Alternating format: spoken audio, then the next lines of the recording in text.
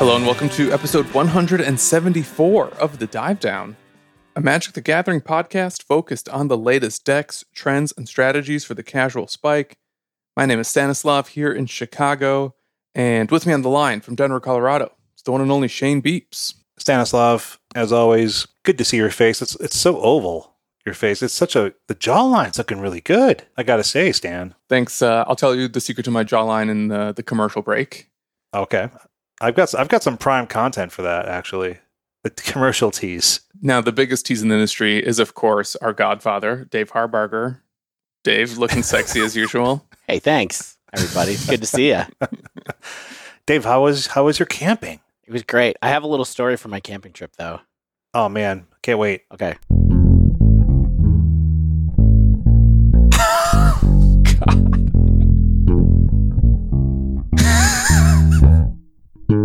Guild Base himself is here.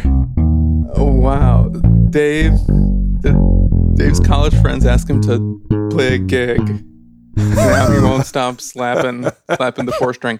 Now, we can't see your hands. Are you using a pick or are you using your fingies? Oh, I'm slapping. You're slapping? Now, I can't hold it because it's in a bad position now, but yeah, slapping. I've seen Dave actually play the bass like 3 times in my life. And I've known the man for like 36 years. Dave, where is this gig? I want to go. It's just at someone's house. Well, I'll be there. Just so you all know, this is recorded in stereo, so that bass is a separate track, kind of. I'm sure there's some bleed into my microphone, but hopefully we'll be able to master it pretty good. This is not a camping story, though. Unless you did you bring your bass to the forest? Well, I wanted to play the Seinfeld theme because, I went into a store. I went into a certain castle in Kenosha. You guys know about the castle in Kenosha? Oh, Yep. man. How much New Glarus beer you bring home? I brought $70 worth of New Glarus beer home, which is not like as 4 much, cases. not as much as it used to buy. You know what? It's 4 6-packs. $40 a case at Marsh Cheese Castle. So Good Lord. they get They you are on the way out overpriced of there. Yeah, I know. That's for sure. Oh, don't throw shit. It's so conveniently Mars is located. cool. Mars Castle, get at us. They Mars have, is cool. they have a bar for people Yeah. who need to have a drink on the highway. They got Ritz crackers and cheese spread. Like the Ace of Spades cheese spread. Oh, man. I didn't do that this time. I was with my oldest son. My oldest son, who had little patience after camping for not having screen time. So we were making our way back to Chicago. Went into the Cheese Castle, paying for the beers. The guy carded me, and he says, I was like, okay, here it is. And he goes, I knew it was a fake. And he's like kidding with me. And I go, look, I said, I'm more than double 21. And he goes, yeah. He goes, yeah. He goes, yeah, you could be almost like 221s. And I'm like, yeah, I am. And he goes, my son goes, yeah, my dad is old. And then the guy goes, oh, he doesn't say my dad is old. Sorry, I blew the story. He says, yeah, he's old, is what my son said. And then the guy behind the counter goes, yeah, well, you know what my grandpa used to say to me all the time is, it's you that makes me feel old. And then he goes, and then he looks at me and he goes, my grandpa used to say that to me all the time too. Implying, I think, that he thought that I was my child's grandfather and not father. It could be as possible. What's the deal David? with millennials thinking 43-year-olds can be granddads? When you can be.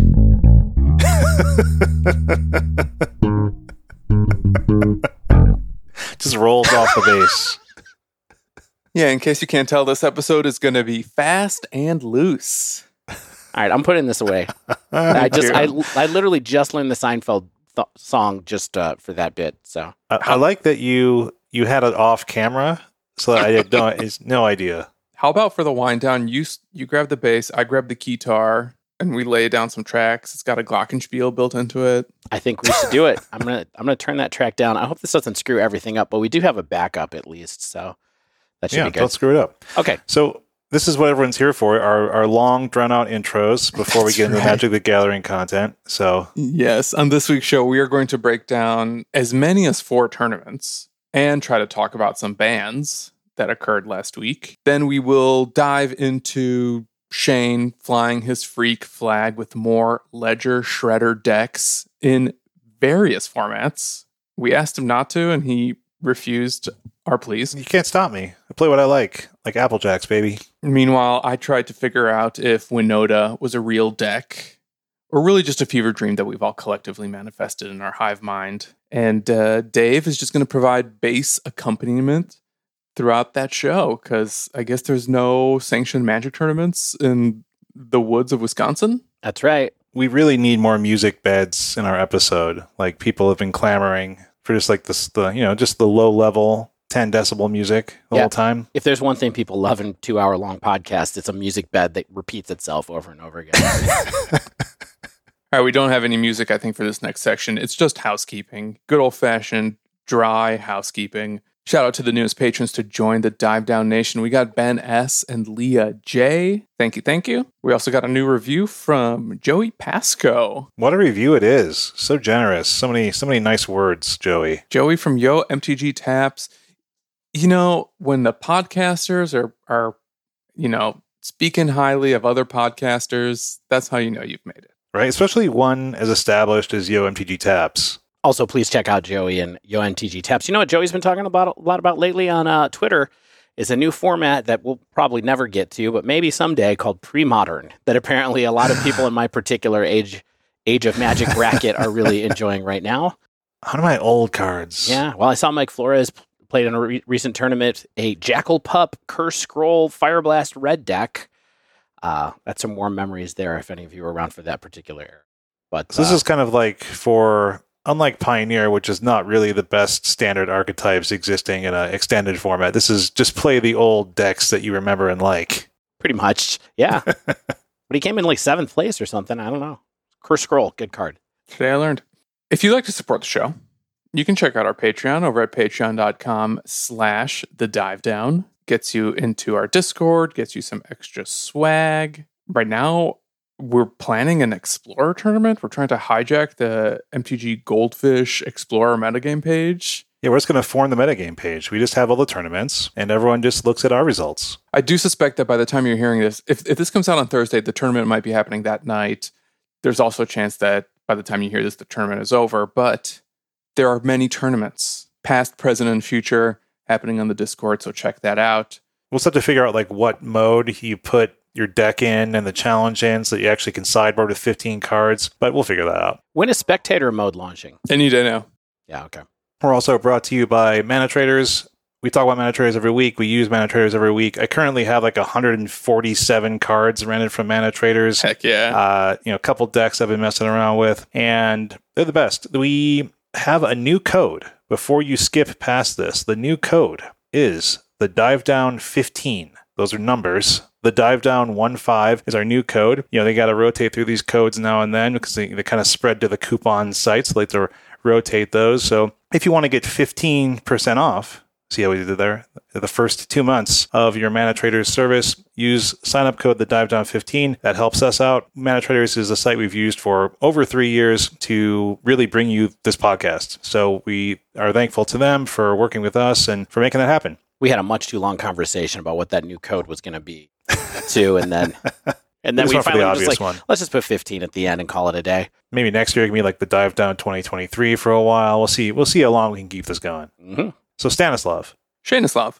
I believe we have you on the news desk for the breakdown this week. Oh, sure. How about let's start with some actual news. We got our first round of Explorer bans on May 11th. That was fast. Was anyone else surprised by? I know we're going to talk about this, but was anyone else surprised by this being an Explorer-only ban? Like, I did not really think that was going to happen, and then here we are. We don't have to talk about justification or anything, but I was surprised. Yeah, that's the real conversation, I think. And yeah, I agree. I was surprised, but let's talk about what we're surprised about. Yeah, and whether or not there actually is a justification. May 11th, Explorer ban, Winota, Joiner of Forces, and Tybalt's Trickery. That's it. That's the tweet. Wizards explains that Winota is a known powerhouse. She allows aggressive decks to quickly present overwhelming boards against unprepared opponents. Who's unprepared? You came to play Magic. You have to be prepared. At all times. You put 60 cards in your deck. You did some level of preparation.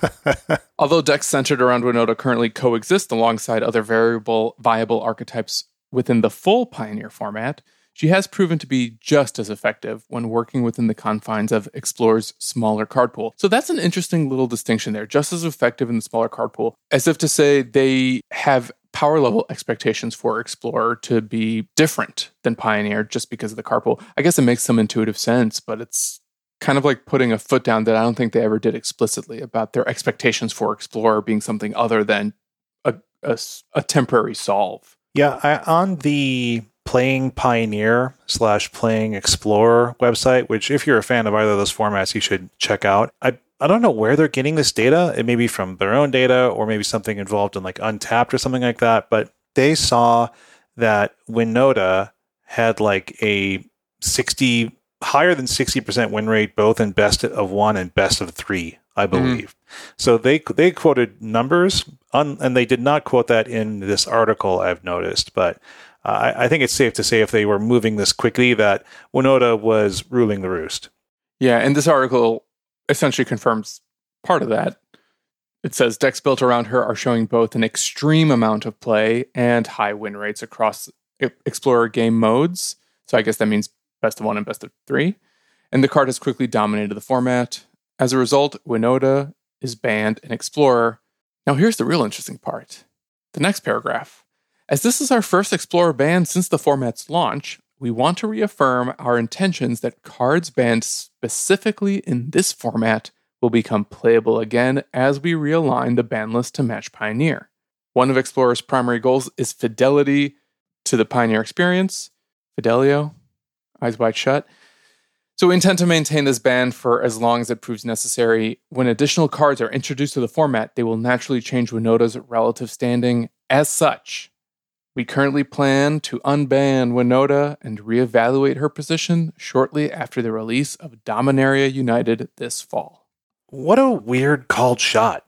Yeah. You know what I mean? Like, to not just say, hey, we're going to evaluate this as more cards get added to the format, as it becomes more even and closer to mirroring Pioneer, then we can reevaluate this card's place in the format. But no, they're just like, we plan to do this after the release of Dominaria United this fall. Like, they're just like, hey, just that's what's going to happen. Deal with it. I do like that they're saying they're going to give it another try, right? There are a bunch of people who love playing Winota. There's a lot of people who just invested in it.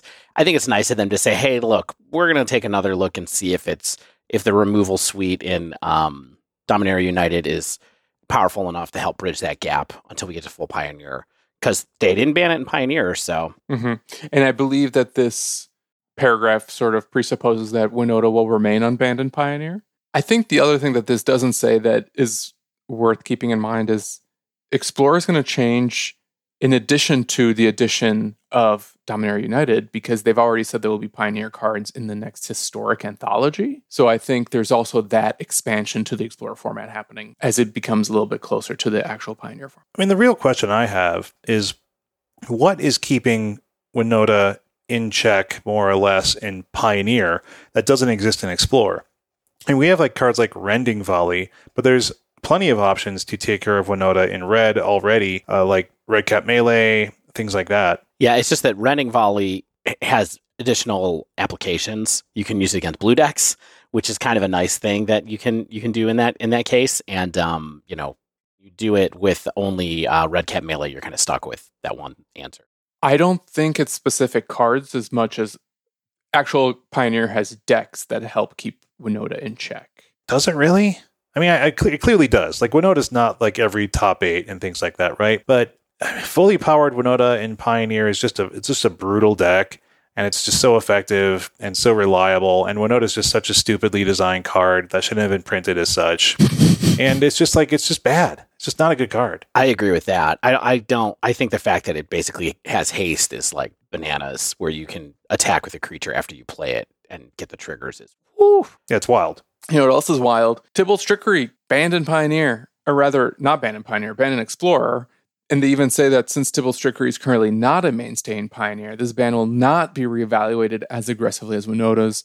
Players can expect a follow-up by the time MTG Arena formally switches from Explorer to Pioneer, or if Trickery decks become a more relevant pillar of the Pioneer metagame, whichever comes first. Barring that, changes to its legality will not be a top priority before then. Yeah, because Best of 1 exists, this card's never getting unbanned. Yeah, which is good, because this card serves no good purpose. Yeah, that's true. It's chaotic evil. Yes. It really is. It's like the worst of the worst. Yeah, I mean, I haven't seen a lot of this deck because I have been trying my dangdest, excuse my language, to be playing real MTG on Arena, so like no best of one. So trickery decks are not really in best of three at all. But I think I did mess around with a little best of one just to kill some time one day, and I just saw it like twice pretty much immediately, and it's just like, no, God, no. I played my fair share of Best of One Explorer, and I think I may have run into it maybe once. Yeah, so it's not that popular. It's just annoying enough to just be like, get this out of here. Maybe. All right, cool bands. We'll talk about Winota some more in the actual dive down section. I guess to close out this little part, is there anything else that you guys think maybe Explorer players should be on the lookout for forthcoming Explorer bands in terms of lopsided power levels between the Arena metagame and the actual Pioneer paper metagame?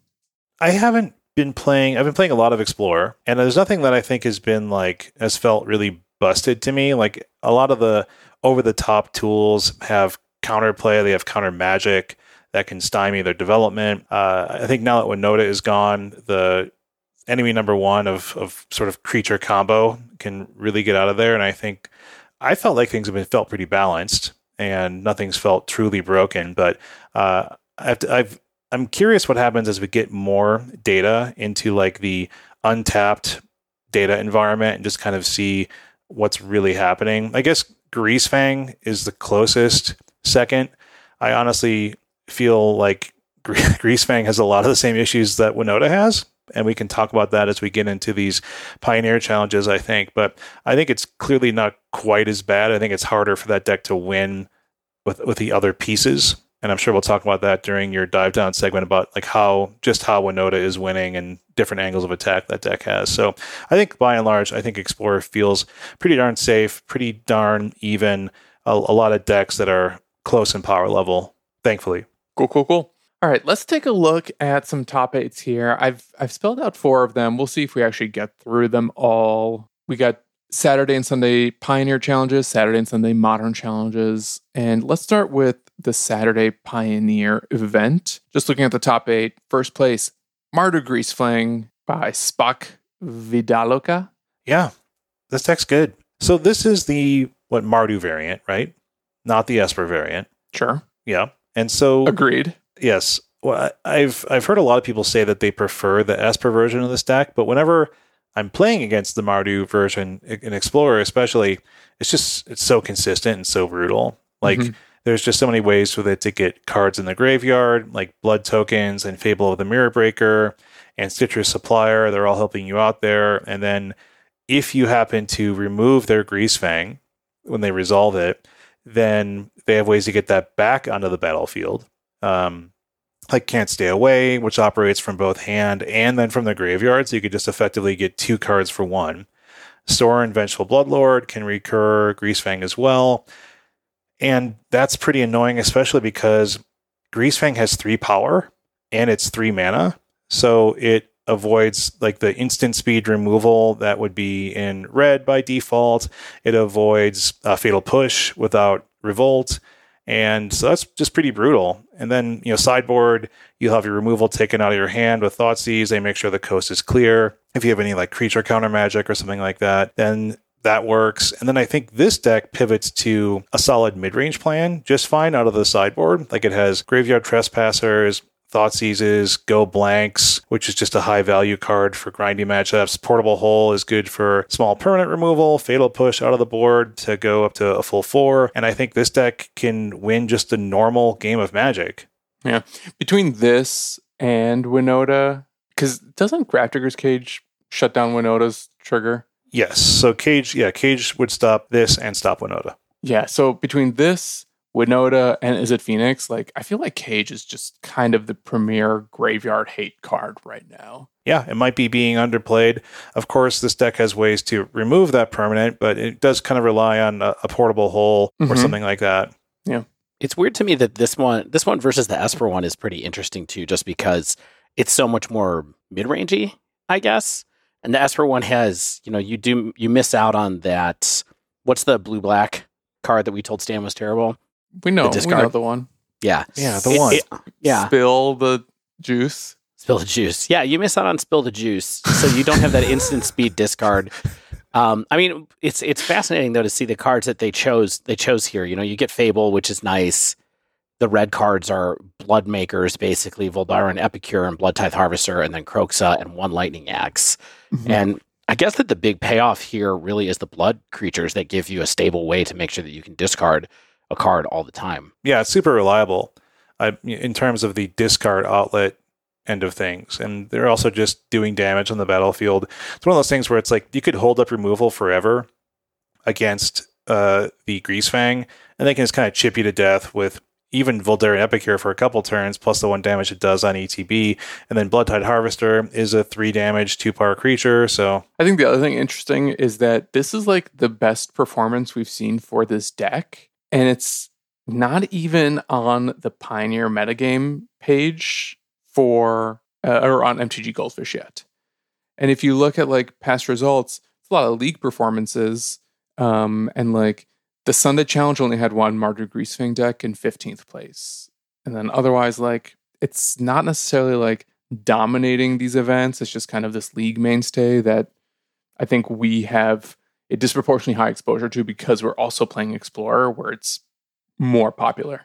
It probably experiences some splash hate from Naya or Winota, like you said, Stan, where it's like people probably have more cages per deck than they have on Explorer, especially now that people don't have to worry about Naya as much in Explorer. So they're going to shave that even more.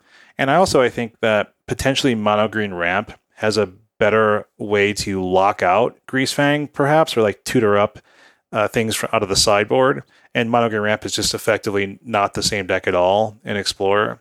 So I could be wrong there, but that's one thing I'm thinking about just because of the way that, I mean, Karn also stops the crewing of of the artifact Parhelion itself. So that's kind of a big deal.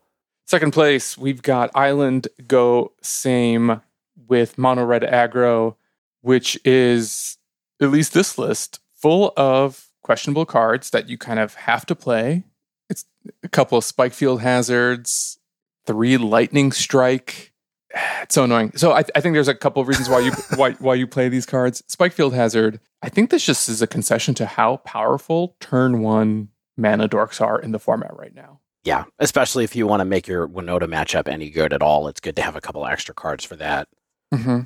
Yeah, it doesn't hurt that it's like, in a pinch it's a land, but it's also just a prowess trigger. Like if you're against a really slow deck and you just want to get some damage in, or like you said, the mana dorks or small creatures, why not? Yeah.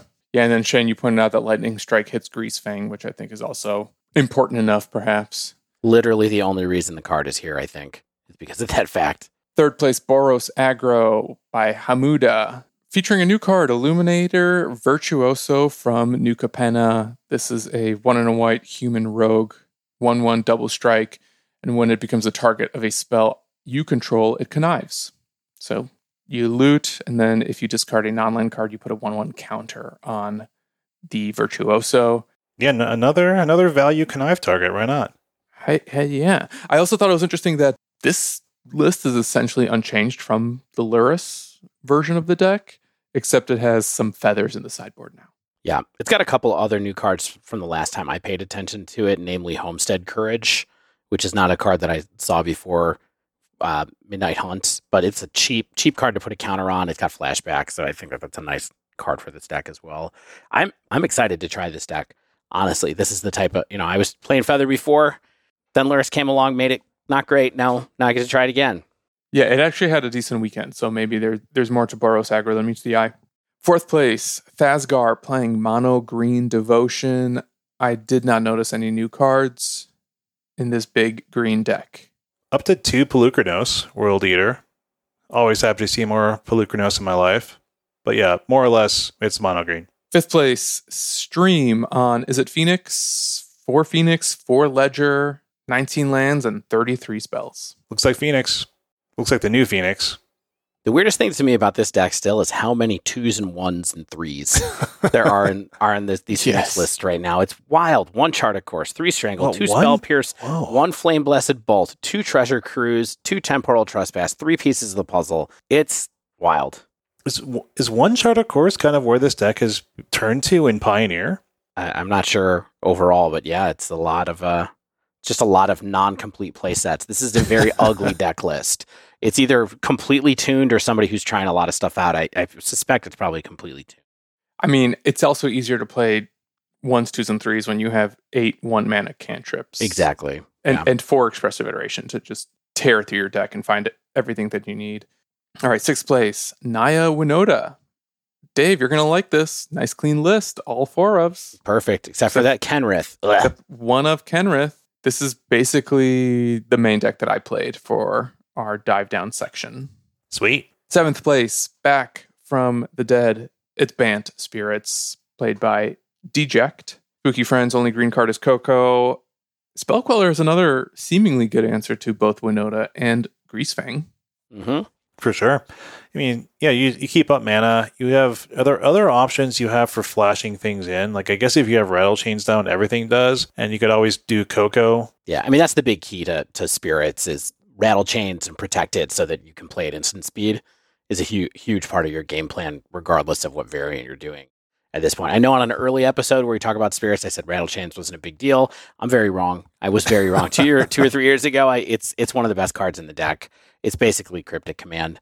So, Well, big of you to finally admit that, Dave. It's too bad that, like, this is one of the decks that I look at and really want, of course, I mean, people talk about this all the time, but I really want more of these tools to end up in Explorer sooner rather than later. So we get Spell Queller and Selfless Spirit and Mausoleum Wanderer all missing in action right now. All right, and then finally in 8th place, we got Winota. Pretty similar to the 6th place list, except it's running 3 Fables to make room for a 1 of Selfless Spirit, little extra protection to keep your Winota sticking around, or your Mana Dorks, and another Winota enabler as well.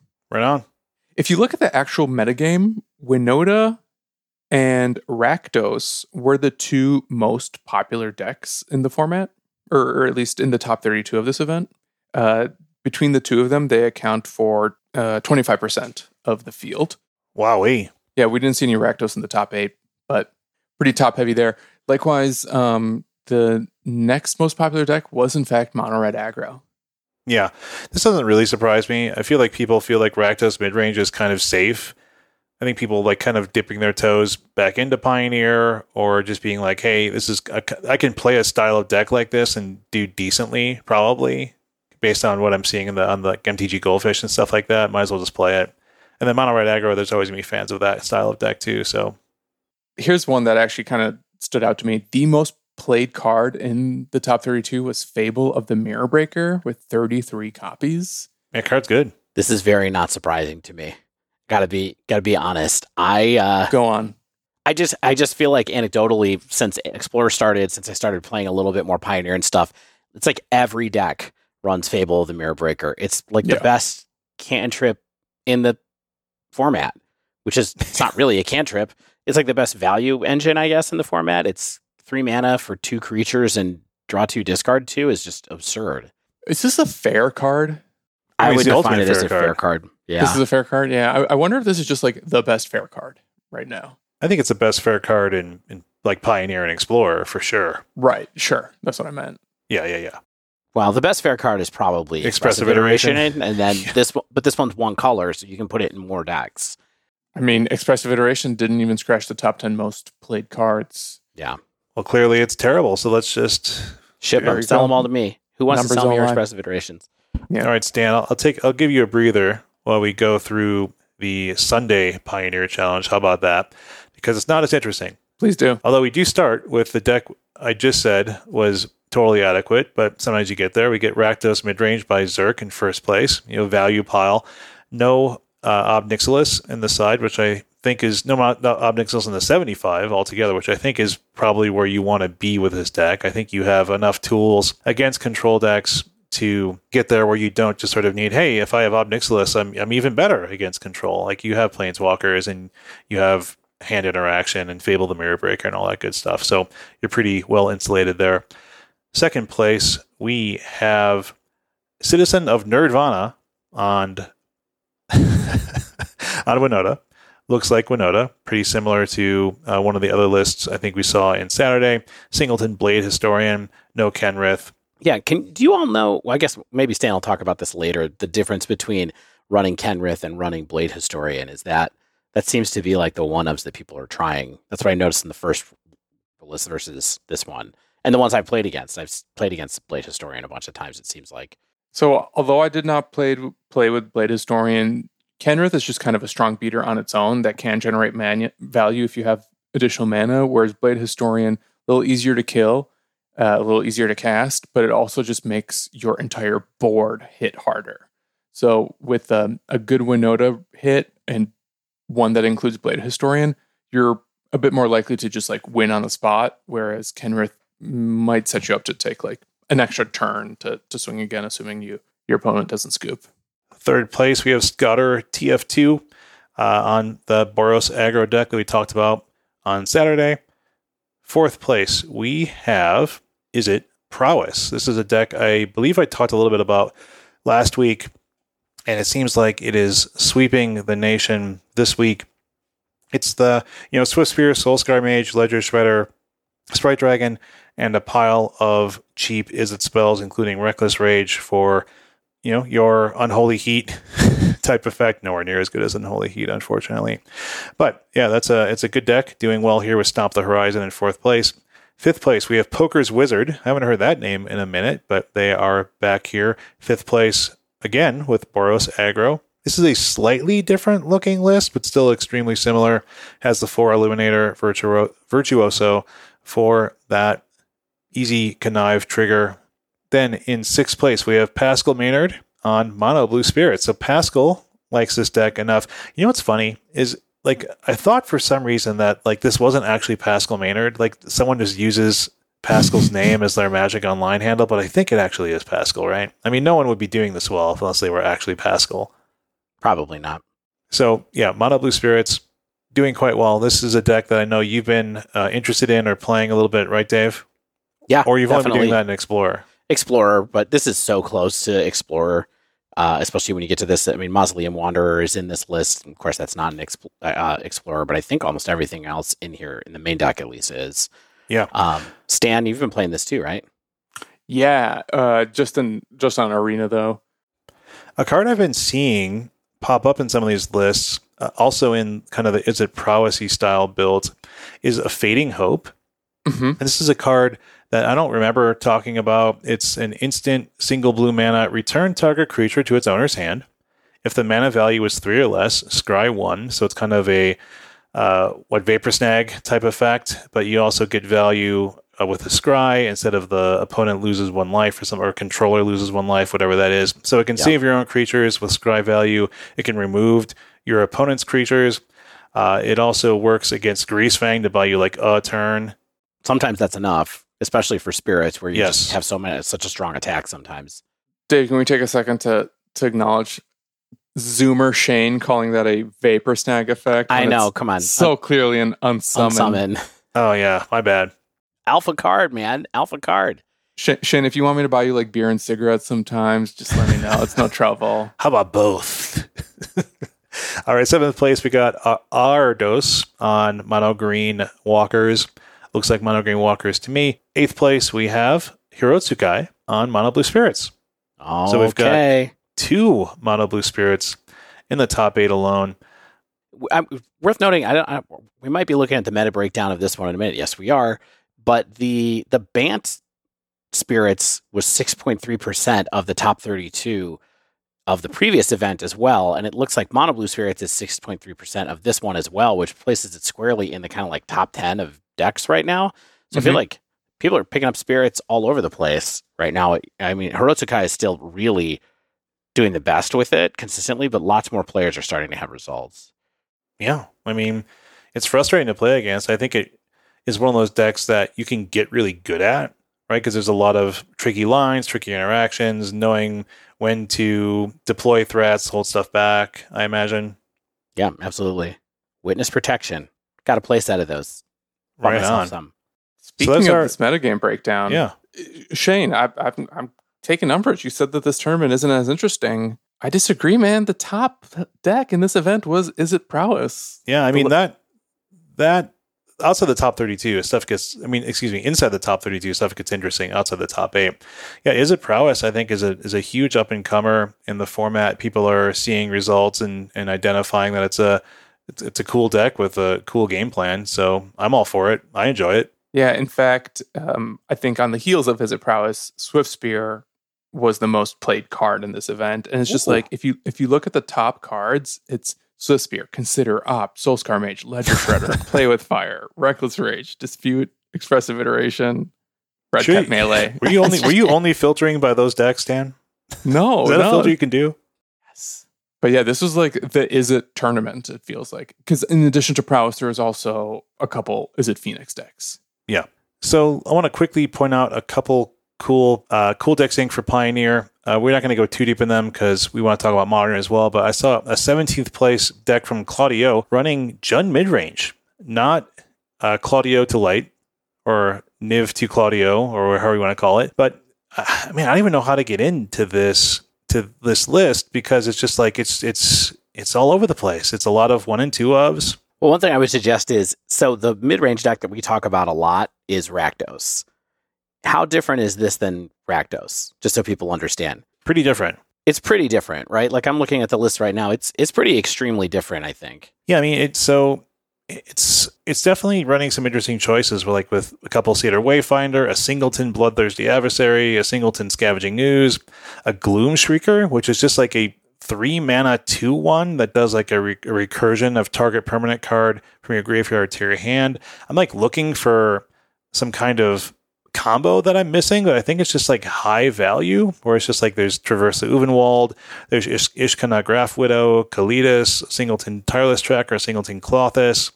So I think it can be like recur permanents like that are of high value out of your graveyard, perhaps, and then like or traverse for them.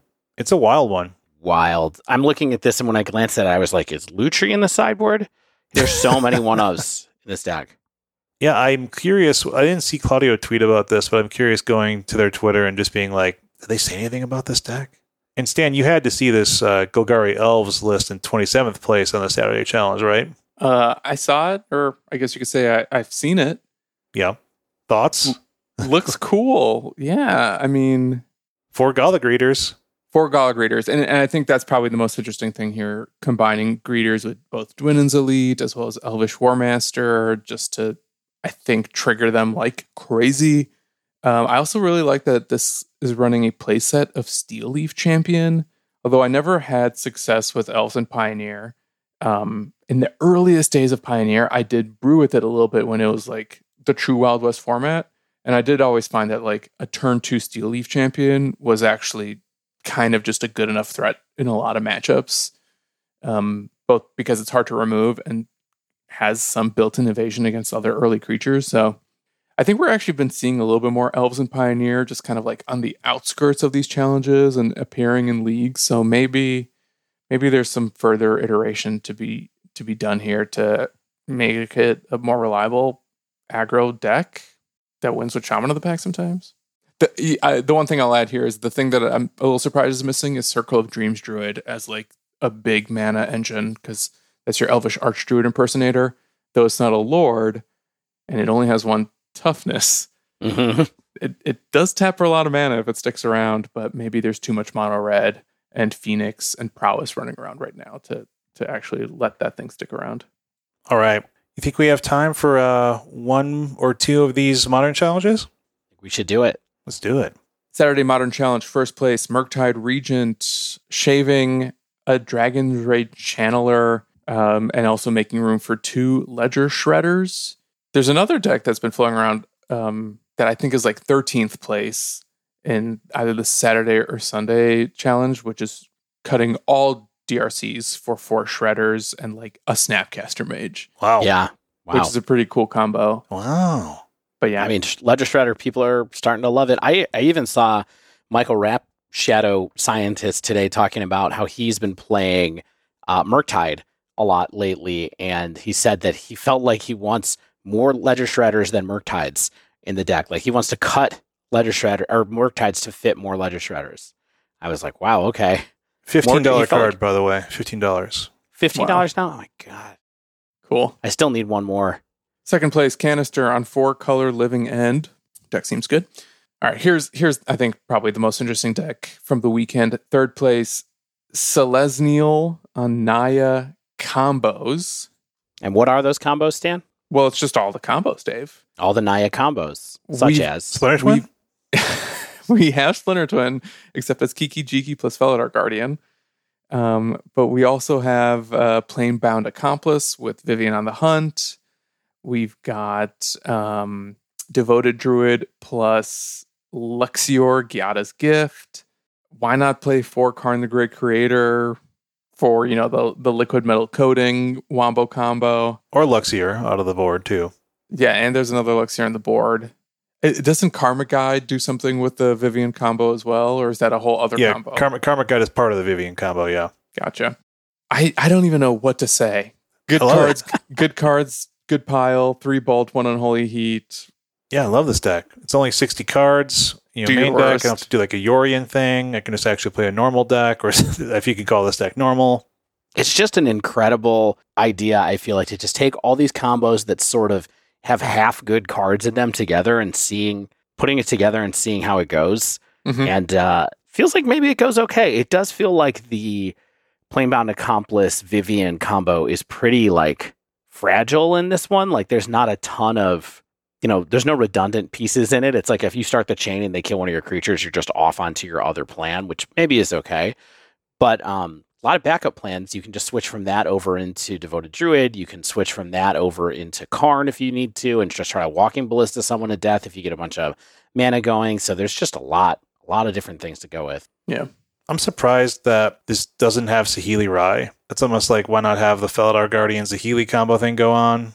There's only one Felidar, though, so I think that if you want it, you want kind of all the pieces of that to get a little extra value. Is Vivian good on her own? I feel like this list might hinge on Vivian being passable on her own. You know what I mean? Where it's like, okay, maybe occasionally I just do this and play her minus where I make a warrior, and that's enough for me to block something else to buy some time. So maybe you, in a deck like this, you get to use more pieces of Vivian instead of just trying to turbo pod, basically. Mm-hmm. But I mean, you still have a lot of ramp in this deck. You've got a Noble Hierarch, you've got Ragavan, and you've got Devoted Druid, which you can play as kind of a bad elf if you want to. And you can even put a counter on it for value and just not use it twice in a turn and not worry about the fact that you're close to killing it to be able to push things out faster if you want to. So, you can see how the pieces fit together if you choose to look.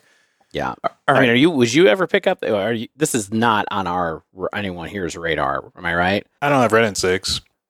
But you have a Mana Traders rental account. I do. I'm curious about this one. I can afford it on Magic Online, so might as well give it a spin. What's worse that could happen? Yeah, I kind of fun. The worst thing that could happen is fun. That is not an option, David. Yeah, maybe one of us should play this for next week, and another one should play Murktide Region with just Ledger Shredders. No Murktides even. And then Dave can, go Take camping again. Off. Yeah. All right, 4th place, Ganyanshin on Yawgmoth combo. Still good. 5th place, Whedon on Mono Green Tron. The main deck looks pretty typical. The sideboard, Shane, also relatively typical. Yeah, I think the main deck's a little bit interesting. It's running a couple Thragtusk and 2 Walking Ballista. No Wormcoil Engine, which I think is a little bit weird. I think maybe just the prevalence of exile-based removal. You just want a little bit more value with your Thragtusk there. Getting life's good. Not as much burn, right? Probably means there's not much burn in this metagame at all, so it makes it a little bit. But then why play Thragtusk, which is harder to cast? Just for the extra creature if they exile it somehow. I don't know. I also I think this deck is built well for the meta game. It's got a gut shot in the side. It's got 3 Warping Whales. It's got good ways to take care of early creatures and then do Tron things, stabilize, and take over the end game. Do Tron things. 4th place, 4-color Blink, played by Respect the Cat. This is not the Elementals deck. It does have 2 Eldamri's Call, though. Fetch up an Omnath or an Endurance, or another good card if you need to. 7th place, Death and Taxes. What? Now this is Yorion Taxes. I mean, it's a lot of what you'd expect from a Taxes deck. The biggest thing that kind of clicked for me here from looking at this list that is obvious, but I hadn't really considered before, is that they're shaving Path to play March of Otherworldly Light. And in a deck like this, a monocolor deck like this, March of Otherworldly Light makes a lot of sense because you can't play prismatic Kending. Right. So even though they do have a couple paths because of how well it synergizes with Leonin Arbiter, March being just like this catch-all answer that, you can pitch some of your extra cards to as well. Like if you have like a Dead Solitude or rather a Dead Skyclave Apparition or maybe, an extra Thalia. Seems like this is the type of thing that, some of these white Taxes decks perhaps needed is a little extra power in the form of a March of Otherworldly Light to not be so reliant on just Path to Exile removal. And then finally, 8th place, Murktide Regent, another 2 Ledger Shredder version. Importantly, piloted by Grixis Man. Staying in there in 2 of their 3 colors, at least. Yeah, the only thing I'll say about the overall top 32 is that even though we mentioned one Yawgmoth deck, it was the most played deck, or the most prevalent deck in the top 32, 12.5% of the field. Wow. However, very diverse top 32 here, like Murktide Regent, Blue Living End, Mono Green Tron, Elementals, Ponza, like a lot of 2s, a lot of 1s and 2s in this tournament. So even though the top 8, I think, had a lot of familiar strategies, the tournament was pretty diverse. So that's always exciting to see. Even had a Ponza in there. Yeah, so many. There's more than 50% of this metagame are made up by 1s. Mm-hmm. All right, let's breeze to this last one. Why don't we? We have nothing to talk about in the dive down, so this one's there's good players in this one too. Yeah, this is straightforward. We've got first place Conus on Elementals, the new premier deck of Modern. I'd say it seems like it's cementing itself as the deck that good players want to play, and have a 1,100 ticket Mana Traders rental account, because my goodness, is that expensive. But yeah, Elementals doing elemental things. Interestingly, there's like kind of, there's a lot of 1 and 2 ofs here. There's a couple like Ice Fangs and Endurances and Obsidian Charmaw, interestingly, and Titania. But yeah, this deck is, go over the top, just tons of value. I was watching Spike play today against a deck like this, and I was reminded about how good tutors can be, like Eladamri's Call, just peeling necessary tools out of the deck just works so well, especially as the game goes long and you just get exactly what you need, whether it's an Omnath or a Solitude or a Fury or something like that. It just does a lot of work having effectively 8 copies of a needed card. Second place, we have Batutina on Elementals as well. Slightly different list here. This is so I'm looking at this. What are you noticing? It looks like it's just kind of more play sets of Elementals. We've got 4 Fury, 4 Solitude, 4 Omnath, 4 Risen Reef, a few, odds and ends like an Endurance and a Magus of the Moon and things like that. But this is just kind of looking for elemental value. Yeah, just like less 1s and 2s. You don't have like the weird Ice Fangs or Titanias or Charmaws here. Just mostly 4 of the good cards, and then Eldamri's Call and some removal to round it out. Right on. Third place, Plato Nguyen on Golgari Yawgmoth, splashing red for a main deck, Magus of the Moon. Then fourth place, we have Mr. Coffeyet on Azorius Control, which looks like a control deck to me. I don't know if you noticed anything that made it not look like a control deck. Of course, it's a control deck. It's Mr. Coffeyet. Yeah, this is a pretty, what I would expect, stock list. And then, interestingly, right behind Mr. Coffeyet is, I think, the exact same deck, even though it's called Jeskai Control. Right below it on MTG Goldfish, it's Watu. It is Wafotapo himself on Azorius Control. So that's kind of, I've never seen these two players back to back like this. I think they're testing partners and friends and things like that. Wasn't there like a rumor that it's the same, that Mr. Capulet was Watu's alt account? Well, now we know this can't be the case. I mean, I guess it potentially could be if it's on 2 separate computers, but sixth place. Here's the wildest thing is that Watu is running 1 more Memory Deluge and 1 less Fire and Ice in the main deck, which is fine. But in the sideboard, one thing that makes this deck more Jeskai is there is a single copy of an uncommon from Battle for Zendikar called Crumble to Dust. Oh, that's like a land destruction spell, right? Yeah, it's colorless. It's devoid. It's devoid. It's Sowing Salt. We call it a Sowing Salt effect. It's which was in Urza's Destiny, I think. The one with the vial. And this is the devoid version of that card.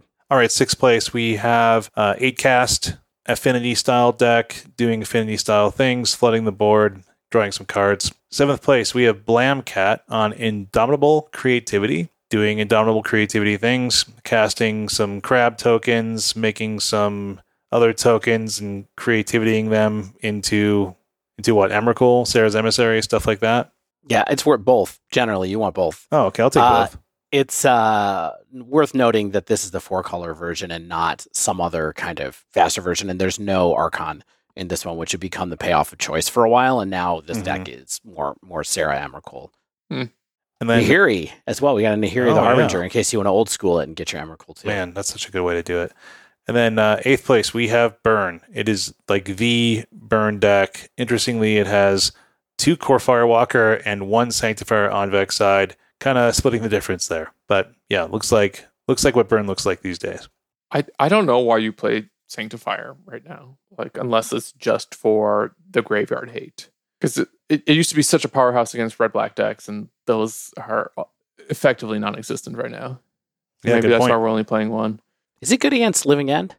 Is it medium against Living End? You get rid of some of the creatures, but not all of them. Yeah, I mean, like some of your best creatures in Living End are blue. Right. So it gets rid of Grief and Architect of Will are the big ones. And I guess Street Wraith. Street Wraith, sure. I don't think 1 Sanctifier in Vec is solving Burn's problems with Living End, however. No, I don't think so either. Have you guys seen that new meme that's going around with like the tank? It's like from an old infomercial where it's a big tank of water with water spewing out of the side of it, and then it was kind of like you put tape over it to like close the hole in the tank, and it's like my bad matchup, 1 main deck Brazen Borrower, yes. kind of like patching over it. I keep seeing it for all these different cards now. I guess 1 sideboard Sanctifier in Vec is a version of that meme as well. That's all you need, man. Just 1. All right. We have 4 tournaments, 1 breakdown. That's kind of a lot. So hope you stuck with us. You guys ready to head into the dive down? Talk about some actual playing experiences versus other people's? Yeah, first, can we do a quick commercial break and talk about some of our shaving stories? Oh, yeah, of course. I've got a good one, so stay with us.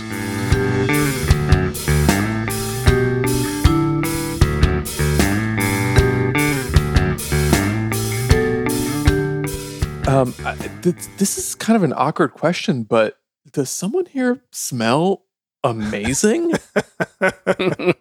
Are you the woman at the grocery store this weekend? I was with my wife, by the way, so I wasn't just getting hit on. Not just getting hit on. But yeah, I had my first what are you wearing in the wild thing happen for I can't even remember the last time that happened with anything. But I got a fresh drop from Barrister and Mann. Will sent over some sandalwood shaving soap, some sandalwood shaving balm.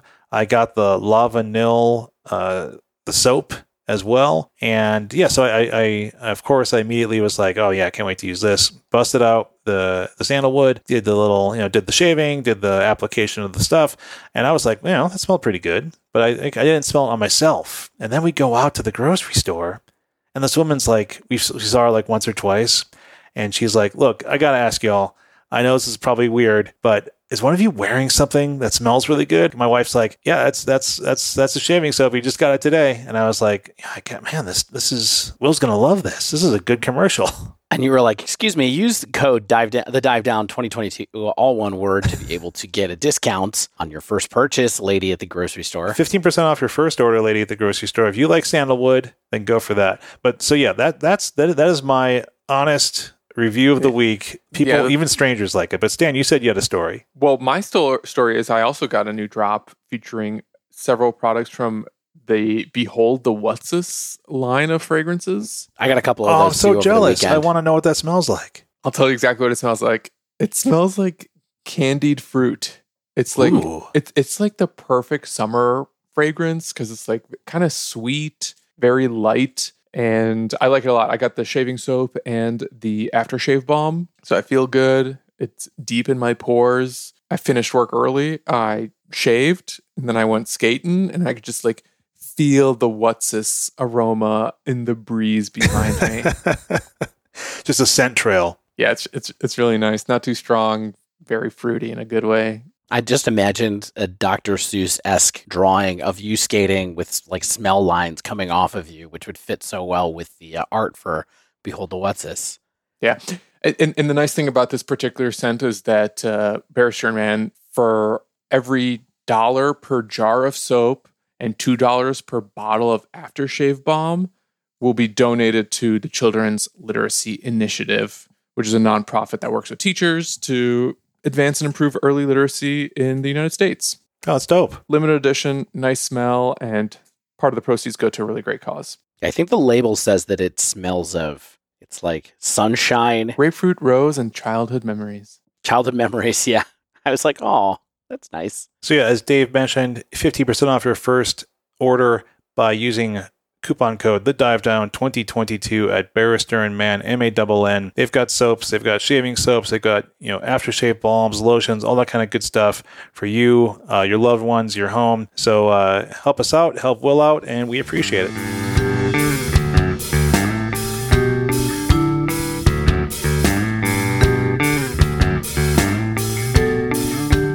So Stanislav, Shanislav? you mentioned that you have been playing. You mentioned that you've been playing perhaps Pioneer Enemy #1. Mm-hmm.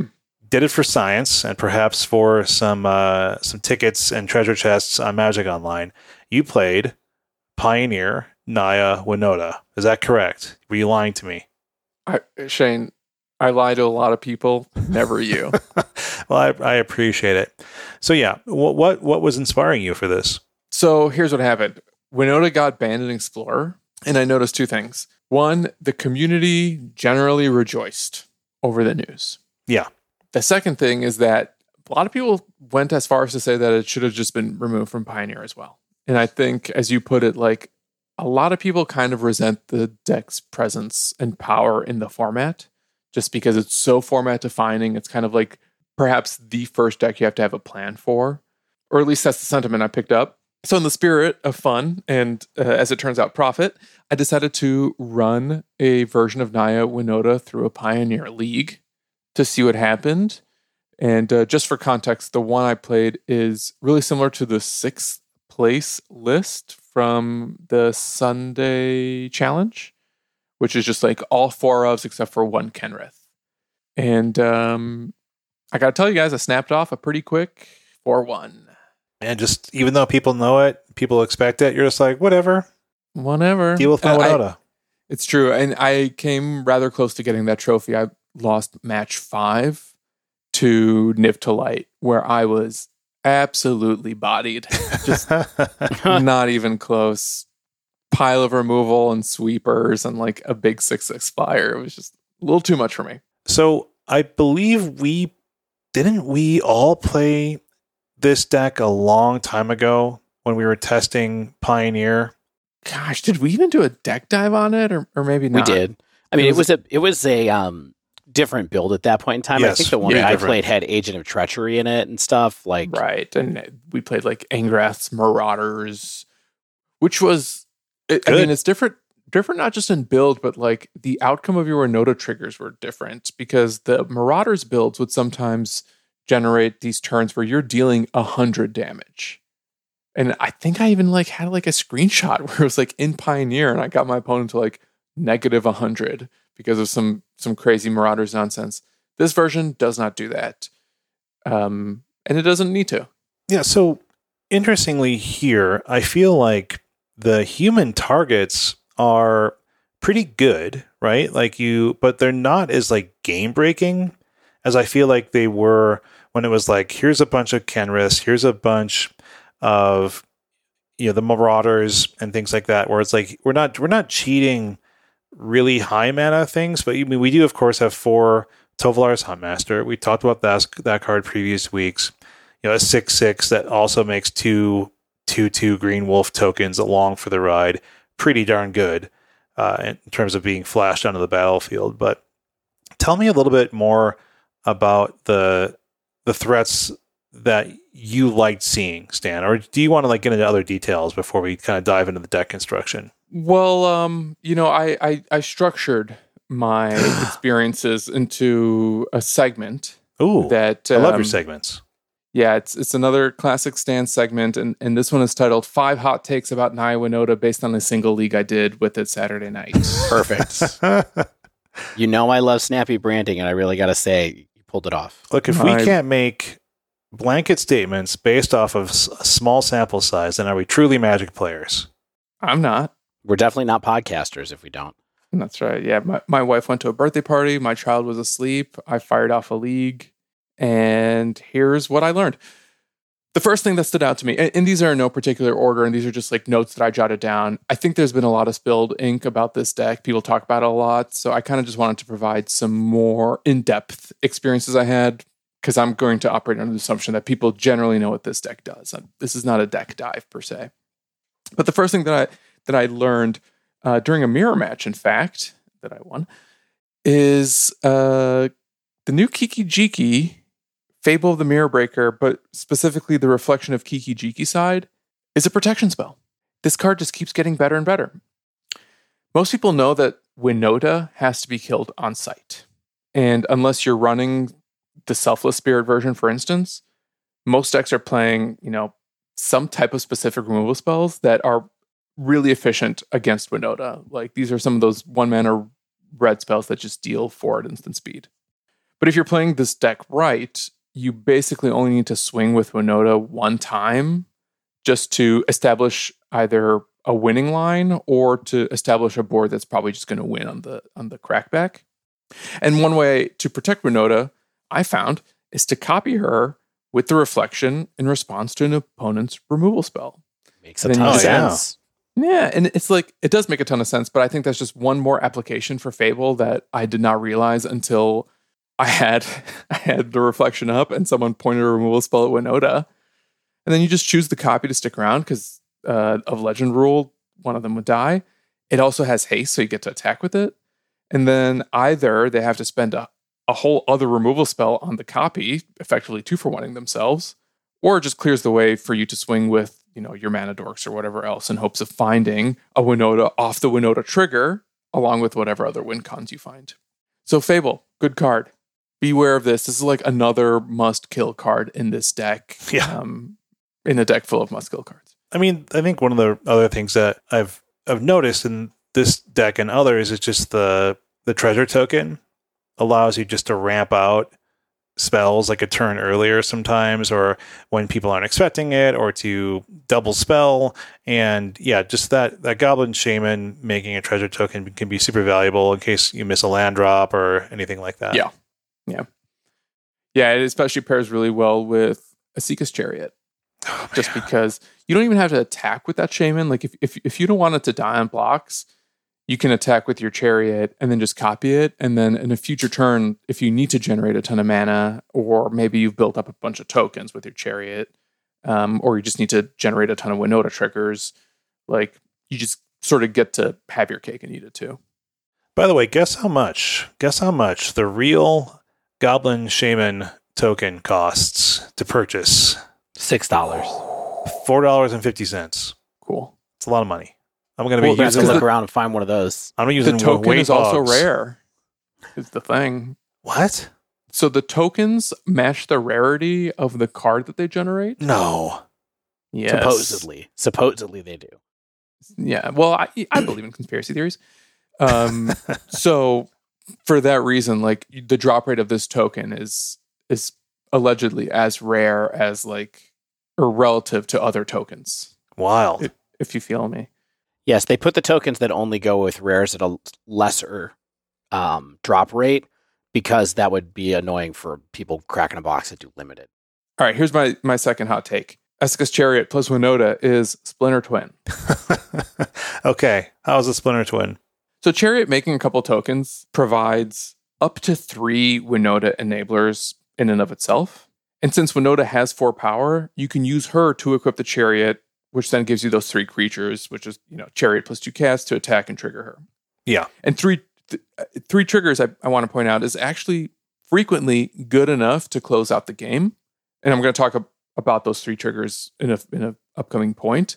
But with those 3 triggers, you're practically setting up a Splinter Twin situation when you have both cards on board, because once you attack, you get those 3 triggers. You're like finding up to, I think, 18 power is your ceiling, in addition to the power that's swinging on the board on the spot. The only difference in this case, though, is that Chariot and or Winota are still good without the other because of how well this deck is constructed. So in this case, they're better than Splinter Twin. I mean, you got to tap down a land with Pestermite, right, Dave? Sure, that was great. As good as, yeah, totally as good as Esika's Chariot. And then you could hit somebody for 2 over and over again. Yeah, just the thing I kept finding in this league and really playing against this deck is like, in a deck full of must kills, you don't necessarily have to find Winota if you can just like play a Chariot and just keep playing creatures to equip it. As long as it dodges removal, it just takes over the game so quickly. Yeah, that's like the real issue. And I think I kind of mentioned that in the breakdown segment where it's like Greasefang without Greasefang is pretty mopey, pretty slow. And Winota without Winota is still just a creature beatdown deck. I just want to say Greasefang without Greasefang is one of my favorite webcomics. God. Is that like a late 90s, early 2000s one? Like Just Garfield without Garfield. Yeah. Very cynical Gen X ennui comic. Yeah. I would even say that Chariot was so good that, like, on some level, I feel like if and when Winota gets banned, I wouldn't be surprised if we see like some kind of green, white, green, red, or Naya deck that just is Chariot plus a lot of other good creatures in those colors doing just fine. Like, just Chariot plus Fable of the Mirror Breaker. a Gruul aggro style, yeah, Naya style. Like, I think that can be a deck in some condition. Just Gruul tokens, basically, really. Yeah, the part though, because this used to be a tokens deck, right? Like when we did our deck dive, episode 74, it was running like Goblin Rabble Masters and Legion War Bosses, right? The enablers. Yeah. To maximize on the non-human. Right. But Chariot needs 4 power to equip. So if you're going to have like a Chariot non-Winota deck, you kind of have to build around the Chariot, but that's probably an easy problem to solve and not one we're going to do right now. Here's my next take. And another reason why I think this deck is fantastic. It molds good. Like really, really good. How so? I won a game after a mull to 4 just because I kept digging for a solid start of lands plus mana dorks. And I don't want to say that I was mulliganing aggressively for that specific hand, but my first 3 just were not exciting and I didn't feel like it was the right cards to start strong. And then I found 4 that just were living off the top of my deck, but gave me some good early plays. Yeah. I played some dorks. I found Winota, and then I won. And I think that sort of speaks to how powerful she is in particular, but also just what this deck is capable of. It's not necessarily a card advantage deck. It's a card quality deck. And you shouldn't necessarily be afraid of pitching hands if like your first play is Brutal Cathar. Or, if you're not doing anything for the first 2 or 3 turns, like you can probably send it back because the most explosive turns and I would say the most decisive games were the ones where I actually had like a really strong start with a turn 1 elf or at least a turn 2 Innkeeper that then kind of helped smooth out the rest of my turns moving forward, assuming it stuck around.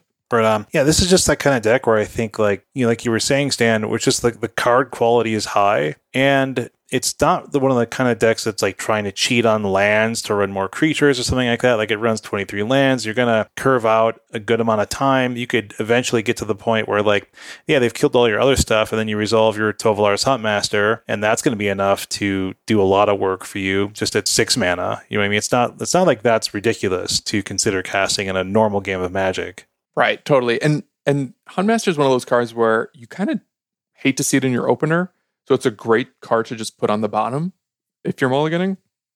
But then also, just to reiterate, like if your hand is like Huntmasters and Cathars and like maybe even a Fable and not much to do on turns 1 or 2, I think you can just send that back and get away with a stronger hand with fewer cards.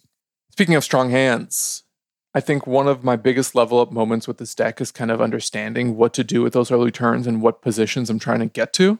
So my next hot take is having a lot of Winota triggers is important because you have more enablers than you actually have payoffs. And my single favorite line with this deck was just 3 lands, 2 elves, an Innkeeper, and a Winota. because it lets you cast Winota on 3 and trigger her 3 times. And even though that might not be enough to close out the game on the spot, if you get at least 1 Huntmaster, definitely if you get 2 Huntmasters, and assuming Winota doesn't die on the spot, basically nothing can beat that unless it's just like another combo deck that goes over the top or a control deck that has a sweeper ready. Yeah, like even like the turn 1 elf that you're like, well, that's a must kill. I'm going to fatal push that. And then they turn 2 Innkeeper, and you're like, well, I really wish I had another piece of removal, but maybe I have to hold this up or something, or maybe like I hope I draw into it. And then there's like turn 3 Winota and trigger. And just because digging 10% through your deck and more at that point, you have a good chance of getting a decent hit there. And that's honestly can be enough just to take over the game. If they make something that removes one of your creatures, like with Brutal Cathar, or just leaves like a lot of power on the battlefield, even if you remove that Winota for the next turn, then it's like, well, how are you going to deal with this Huntmaster and its 2 tokens? Yeah. I mean, I will say, like, if they're removing everything you're putting down, but you land a Winota and like you just have the Innkeeper, that still feels bad. 1 Winota trigger is not as strong as multiple Winota triggers, because the way the deck is built now, you do whiff sometimes. And one of the reasons why I liked having at least 3 triggers is because like sometimes you look at 6 that's like elves and lands and fables, and it's like I can't do anything with this. You look at hands with Esika's Chariot and you're just like, I wish this was in my hand or on the board already. I can't put anything, I can't cheat anything into play. So in a weird way, maybe even like the old versions of the deck before Chariot that was just like goblin tokens, it was one of the reasons why we were like having those explosive turns where you're dealing 100 damage is because you had so many more tokens and 1-drops to create Winota triggers. Whereas now it's like you have fewer triggers, but your hits are that much stronger because you have like the Huntmasters and the Brutal Cathars. But in any case, try to get yourself in a position where if you're going to go for your Winota turn, you're going as big as possible, because just doing it once, like, that's not as decisive as a win con as you might hope it would be. Yeah, it makes total sense. All right, here's my last discussion topic / hot take. And I'm going to quote someone, and I will attribute this quote, but I feel like this is a really good example of a deck that's doing stuff, but isn't necessarily playing games. And I really frequently felt like my decisions did not matter after I mulliganed. And I don't know if you guys heard this, but Ari Lax basically said something to that effect about Pioneer at large on a recent episode of Dominaria's Judgment, where it's just like, you're performing a lot of game actions, but it doesn't really feel like you're playing games. In this case, he was speaking pretty specifically toward the class of interaction that we have in the format. I don't know if I agree with Ari's take there. I listened to the same episode and I was like, oh no, Ari, but I see how it applies to this deck in particular. Here's what I'll say in defense of Ari, who, I never want to defend because he's smarter than I am, and I'm supremely jealous of his success as a Magic player.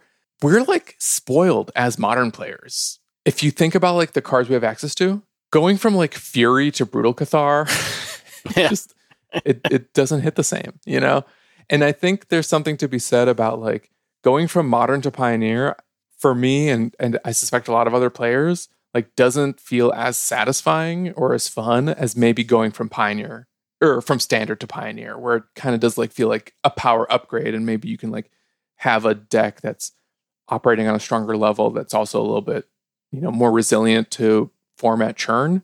With Modern, at least, like your removal is so efficient, but also some of your best removal spells come from these supplementary sets.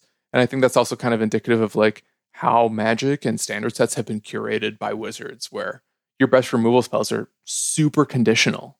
And the decisions you have to make is like, what can I put in a deck full of Reckless Rages so that I'm not 2-for-1ing myself? As opposed to, what am I pitching to Fury because I have to 2-for-1 myself? And how do I mitigate that loss? Mm-hmm. And this is super subjective, but I just find that like the removal suite that we have in Modern, even if it's like not 2-for-1 spells, like even if we're talking about Lightning Bolt and Unholy Heat and Prismatic Ending, I find that they just kind of generate decisions that, because they're stronger interaction spells, they lead to more interesting points of interaction and sequencing than just like, I'm always going to play my Brutal Cathar and I just have to make sure I'm tagging the card that is going to like kill someone on blocks or just get in the way of lethal damage. That's a can of worms. Dave. We have 40 minutes Yeah. to discuss it, though. Oh, man, thank goodness. I mean, I hear this argument and discussion a lot about, like, why is Modern fun? Why do some people consider Modern the best format? And then you hear it a lot, especially in comparison to Pioneer, where it's like, I think I don't know if it's like a power level appetite or if it's like an ability to handle anything that gets thrown at you with something like a March or something like a prismatic ending, or just the back and forth of like haymakers in Modern. So it's like, I don't know. What do you feel about that, Dave? They're just almost different games. They're different almost the same way that, yeah, I think it's about power level and efficiency of cards, which leads to it being a different style of gameplay, and different decks are good in the format ultimately, and so I think I don't know, I haven't played enough Pioneer to be able to really say. I've played more Explorer lately just because of like availability and of time and things like that, but I think it's nice to be able to switch between the two of them. I don't know if I would objectively try to say one is better than the other. Yeah. Like I think that Pioneer, when I've played a bunch of Modern, I definitely don't think I have to think as hard at Pioneer as I do at Modern, even though sometimes you can feel totally powerless playing Modern. A lot of times it's that whole, I think we've talked about this a few times too, like, Modern is a lot about implicit information, and Pioneer, I think, is a lot about explicit information. And so in Modern, you really have to sit there and go like, okay, I only have like 3 game actions in this game, or maybe, it's a limited number of things, and I need to plan it out so that I don't die to Living End, or so I don't die to Yawgmoth or whatever, while trying to make progress on my own plan. In Pioneer, I think it's a little different, although Winota does put a similar pressure on you where you have to like leave up must kill stuff. And so that's why I feel like Winota is kind of annoying to play against anyway.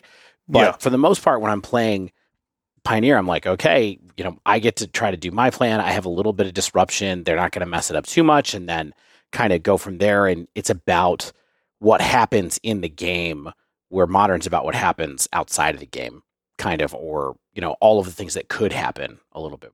Yeah, I that's why I agree with you there, and I think that's where I don't get the take where it's like you're not really playing games, and I know that's not what you said, Stan.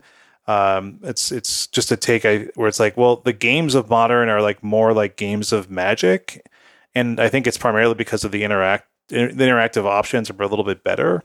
And in playing Pioneer, I feel like my games go longer. There are fewer like auto losses. There's not many, besides something like Winota or potentially Greasefang or like Lotus Field, which is definitely on a downswing lately. It's like you're not losing to combo decks or creature combo decks that frequently. And so it's like, I think you just have more time to make more decisions and to develop a game plan. And I think when cards are slightly lower powered, then they bounce off each other in different ways. Whereas like the super strong strategies of Modern, I think, can lead to fewer actual games. But I mean, the interactivity of Modern Horizons 2, I think, definitely has been a big improvement, even if you don't like the free spells and elementals and things like that. Again, I don't think one is better than the other, personally. Agreed. Yes. As long as we don't have like the gross combo meta that Pioneer had for a while and that kind of thing, I think we're good. Exactly. Yeah, all I'll say just to close this point that I started up is like, although I don't want to use Winota as a litmus test for the entire format, or I don't want to judge the entire format by this one deck, is what I really want to say. It did feel as though the margins were not thin. And maybe that's a Winota thing, right? Maybe that's like the appeal of this deck, or the problem with this deck is like either you're running away with the games, or someone has like a pile of removal spells that just can answer everything you do. Right. But I think that's kind of the key differences I experience in a general or an average Modern game versus like what I see more often than not with the Pioneer metagame is just like in Modern, like sometimes like one crazy top deck or one expressive iteration just like changes the entire texture of a game. And in Pioneer, it's kind of like who gets there faster, just because you have less tools to interact with that aren't conditional, at least. Sure. I mean, I think that's fair, really, when it comes down to it. But yeah, Winota, it's a sleeve. Weird. FYI, everybody. The best deck in the format, it's a sleeve. I do think like if it gets banned, I don't think it's going to necessarily make the format less linear, to be honest. Like, Lotus Field is still kind of doing the same thing. Like, Mono Green Devotion, I think, and even like Boros Aggro and Prowess, like, I think they do similar things where it's just like super hyperlinear aggressive strategies that are just sort of going to win on the spot unless you happen to have a mid-range or control deck that is catered to what you are up to that can disrupt you along the way. But time will tell. Maybe new sets will improve that. So y'all, I have a surprise for you. Well, since it was in the intro, I don't think it's a surprise, but what is it? Dave, I have a surprise. I have a surprising topic to talk about with you this week, okay? Have you continued your conversion into being a blue Magic player? I mean, maybe certain kind of blue spells, like cantrips and counter magic and flying birds. Those are all the good blue spells. I don't know what else you're looking for. Not the bounce. What about the bounce spells? Oh, you like those two if you like those other three. What about enchantment-based removal? Ooh, you like that too, probably. Anyway, given what's going on right now. I mean, the only thing that you're leaving off that list is like show and tell or omniscience or whatever. Like, the big weird blue cards. I like the Djinns as well. So I this week decided to continue my exploration of Izzet decks in Explorer featuring Ledger Shredder. Let's say it. I can say it right. I promise you. So everyone knows about Izzet Phoenix. It's been something that we've talked about since episode 1 and probably 2 and probably 3. In fact, I think we should commit right now. Phoenix will be the topic we talk about on the last episode of the Dive Down whenever that day comes. Sure. Yeah, why not? I'll promise that now. So this episode, I've never really been an adopter of these decks. It's not my style. It's like a little too slow. It's a little too spinning of your wheels. But for science, I was testing this latest iteration of the deck in Explorer, and I will admit that I liked it mostly. And so you're asking, Shane, Strong statement. Yeah, why are you talking about Izzet Phoenix and Explorer, Shane, if this is a deck that we know about and we've seen in Pioneer and things like that? I've seen on Arena a bunch of times. Well, I don't think this newest variation is like drastically different than what you're used to seeing out there, but with incorporating Ledger Shredder as this additional threat, and I think adding Strangle to the deck as cheap, effective removal against creatures and planeswalkers, that does change the way this deck plays out and the power level of this deck and the different ways you have to manipulate your graveyard, manipulate your hand, and be successful with it. And the real question, I think, is does that make a big difference in the way that it performs? And I think that the answer for me is yes, certainly. And the origin of the deck that I played is from an MTG Arena Zone article by Darth Jason, which went into really good detail on the deck. It has sideboard plans, detail on strategies, things like that. So check that link out in the show notes. And so the suite of threats that this deck runs is clean, which is just for Phoenix, for Shredder, and importantly, I'll get into that later, for Crackling Drake. And what each of these threats is doing is something really important, which is, of course, Phoenix is the namesake of the deck. You get the 3/2 flyer out of the graveyard at the cost of doing what your deck wants to do, which is just cast spells from hand. And then even backup, just being a 3/2 hasty flyer, is often fine, if not good. And Ledger Shredder, of course, is the card that is sweeping Magic formats of all kinds. The efficiency of the spells in this deck just make it so easy to double, triple spell. And Shredder is helping with that card selection, which a deck like this desperately needs, because you have a lot of air. And so getting to needed threats, getting to needed removal, all that kind of stuff is super important. It can also discard your Phoenix, which is really key. Another way to get Phoenix in the yard. And it grows by itself. All the things that we talked about last week in the Shredder deep dive. And I think in Explorer, the main weakness is that it eats Fatal Pushes, but it's the only thing in your deck that eats Fatal Pushes. And I think most of the time you want to play this on turn 3, unless you think that you're going to need like as fast a clock as possible, and every counter on Shredder is going to matter. But you can cast a Shredder, you can cast a single opt or consider, and then you get the Connive trigger, and that's value right there, even if it eats a Fatal Push. And then I think Crackling Drake is probably my favorite threat in the deck, to be honest with you, because it's just such a finisher. Like, this deck is slow. Like, this deck is not fast at closing games. Like, you're not turboing out multiple Phoenixes off of like your Faithless Looting like we did 173 episodes ago. Do you know what I mean? And so Crackling Drake it's this finisher that dodges the unless it's a Revolted Fatal Push, it can't eat that. It frequently requires like multiple red removal spells to get it off the battlefield. It draws a card on ETB, and really importantly, it closes the games quickly. So like by the time you're resolving a Crackling Drake or getting like your second Crackling Drake, it's like a 13-4 and doing work. I can't believe this. This is really where we've crossed over into Shane is fully converted now, and Stan, we're gonna have to find a different set of decks to play. Because now Shane likes to play these too, and so now we need to find our own thing again. But like Crackling Drake is the final key of cards. I know Shane said were terrible like 2 years ago, and now things are good. It's good in this deck. It's all about context, right? It's all about context.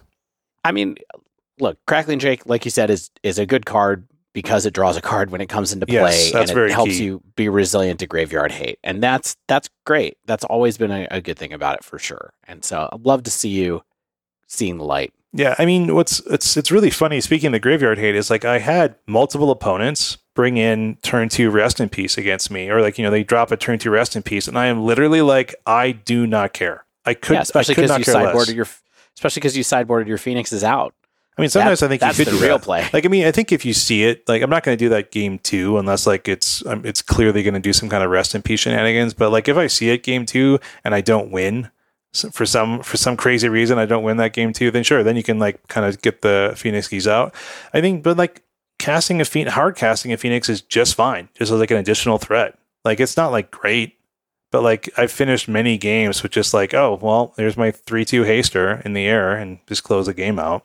I'm dying right now. I love this. This is honestly why I talked about this deck, is just to basically get your guys' takes on my take. So, but this is exactly things that we said 2 years ago, I and you were like, disagree it's with terrible. You. No, it's not great. This is Explorer, okay? Yeah. Fine. Shane is a lifelong learner. We all have growing and learning to do. Shane more than anyone. I am curious though. Did you ever miss Thing in the Ice? I barely remember playing Thing in the Ice. I'm sure I did. Like, but the effect, like the having upheaval. like having a 2-drop that doesn't necessarily die to red removal that easily, that also can just like reset the board. I think here's the thing. I never really felt like opposing creature decks were dramatic threats to me, unless they were like a really like hyper aggressive deck that was going really wide or something like that. And they just got the board full of creatures faster than I could take care of them, or faster than I can like present blockers that matter, like a Crackling Drake or something like that. Then yeah, I think like that would be a case where I'd be like, yeah, I wish I had even the option for Thing in the Ice. Like I would love like Thing as like a sideboard option, perhaps, right? Where it's like if I'm going up against like humans or some kind of just like elves for some reason or something like that, then yeah, having the ability to do an upheaval would be pretty cool. But I think you can get sweeper effects in the sideboard in red. You don't necessarily need the upheaval effect. You can just sweep things out of there. You have enough removal to take care of meaningful threats, I think. But yeah, I think that we talked about this kind of last week, which is just like people are using Ledger Shredder instead of Thing in the Ice now, right? Even though it's a drastically different piece of cardboard on the battlefield. Yeah, and I think it's opening the door a little bit, because if I remember right, many of the Phoenix decks before Ledger Shredder came out also were not running Drake anymore. And so they're mostly just Phoenix and Thing in the Ice. And so to go to a slightly more threat dense deck, right, that helps you kind of build this all flyers, some resilient to graveyard, some exploiting the graveyard, some helping you cycle through your deck, I think it's an interesting kind of triumvirate to go with, especially if there isn't some reason to really want Thing in the Ice, which apparently might be where we are at the moment. Yeah. I can even see a world where it's like you do run some Sprite Dragons just for additional threats, like additional targets for fatal pushes, and if they don't deal with them, then it can kind of run away with the game. That would involve finding room for those. So it's just kind of, what cantrips do you shave? What kind of, do you shave a land here or there? Like, I don't know. That's the kind of risks that I'm not willing to take with this kind of deck yet. But, that's kind of belies the point of the deck, I think, in a lot of ways, which is like, this is not aggressive, right? And I think I want to get into a little bit more of that and kind of like how I actually found myself playing this deck and whether or not that made me actually like it or not. But what I think is the first thing I want to talk about is Strangle in this deck, right? And I think that Strangle is a big deal in Explorer and probably Pioneer because it expands your removal suite not only into 3 damage removal, but also into Planeswalker targeting and Planeswalker damage for 1 mana. It's also a sorcery speed spell. Okay? And so 3 damage for 1 is really good, particularly for this deck because it gets rid of problematic threats like Graveyard Trespasser, which can start eating your graveyard, or Bonecrusher Giant, which can just put a clock on you and can also trade with if you're forced to block, can trade with like your late game Crackling Drake when you really want to be attacking with that card. And so taking care of it, even if it deals you 2 damage, you're fine with that because it's stopping repeated 4 damage against you. And what's also important, I think, too, is that if you're playing against a creature light deck, game 1, when you might shave them game 2, is like, if you want to recur a Phoenix and you have creature-based removal only, then you're kind of stuck. You're right, well, what, am I going to target my own thing? But if you're playing against like a Planeswalker deck, like a control deck that sticks something, then you can target your opponent's Planeswalkers with this, and it gives you a spell trigger to start counting towards your 3 storm count to get your Phoenixies back, which is really advantageous as well. And then, because it's a sorcery, it's a really good card to have available with your 2 of Finale of Promise in this deck, because that casts 1 instant and 1 sorcery from your graveyard, and Strangle sorcery speed, so you cast your Finale for 3, that's going to get you like a removal spell and like a deck filtering card of your choice for cheap, recurs your Phoenixies all by its lonesome, as it's always done. But I think having the ability to get that sorcery speed, damage-based removal, or Planeswalker interaction is really strong. The sideboard I think what's interesting about the sideboard options and is one, I think the selection of blue counter magic is pretty strong in Explorer / Pioneer because, you get things like, the Disdainful Stroke has been a house for me in the dozens of games, matches I've played with this deck. I think it takes care of a lot of the high mana value cards that people are trying to do to go over the top or to reclaim the board. And because there's no Supreme Verdict, you can take care of any kind of sweeper that an opponent's saving to try to clear out a couple Crackling Drakes or 3 creatures you have on your side or something like that. It takes care of all sorts of high-powered Planeswalkers. Yeah. One thing I just want to know really quick while we're talking about sideboard is we talked a little bit about Thing in the Ice just now and about maybe having that in your sideboard. That's not available in Explorer. No, that's what I'm saying. Yeah, like you can't even play it. Yeah. So, yeah. I'm saying, like it could, like once it's printed into the format, then that could be a consideration for sure. And, of course, you can do your Spell Piercers, you can do your Mystical Disputes, you can do your Braids, which can handle like Greasefang or Mayhem Devil or annoying artifacts that get to the board. You can grind harder with like Ox of Agonis, whatever you think fits the meta, or many things you think fit the meta. You're going to have some kind of option to them, even in just Izzet colors that I think have there's a lot of value there in this deck. And so all of that sort of comes together to be a deck that everyone knows about, right? But I think the reason I'm actually talking about this is I think like playing Phoenix kind of for the first time, actually sticking with it and being like, in this powered format, what does playing this deck actually feel like for someone who does not gravitate towards decks like these? And I think what playing this deck felt like was pretty good because I like evasion. I like the value that the threats bring to the table. I like the way to dig through my deck for hate cards and removal and things like that. And then you get to feel smart when you counter someone's spell, if it's like the most obvious thing in the world. It's not like it's just like playing a threat 1 turn later just because you're like, I need to keep up this counter spell. Yeah, this is obvious stuff. This is obvious counter magic and fairly obvious gameplay sequencing. But then when it actually works, you feel like, oh, that worked exactly like I planned, and that feels pretty cool. Yeah, Shane, it does feel pretty cool. Feels pretty cool. I love this. That's the best part to me, though, is him saying, "Now I know how to counterspell." Do I? That's great. Do I? I am curious. You said that the deck felt good. Can I just get like a quick snapshot of like what were the matchups that you felt you were doing best in versus worst in, maybe? Best in, I would say, like, I don't know how Rakdos Sack can beat this deck. Like, I just don't know. Like, unless it draws like all the fatal pushes exactly when it needs it, and then you can turn on Revolt really easily in the Sack decks, and then you just get enough threats down, you stick and I don't remove like your Mayhem Devil, and then you kind of are able to do enough. But like if you're trying to mope around with like a bunch of 1/1 constructs or whatever, and like trying to just like drain gain super slowly with like the Anvil plan, it's just not going to work. Like, because I'm attacking the air.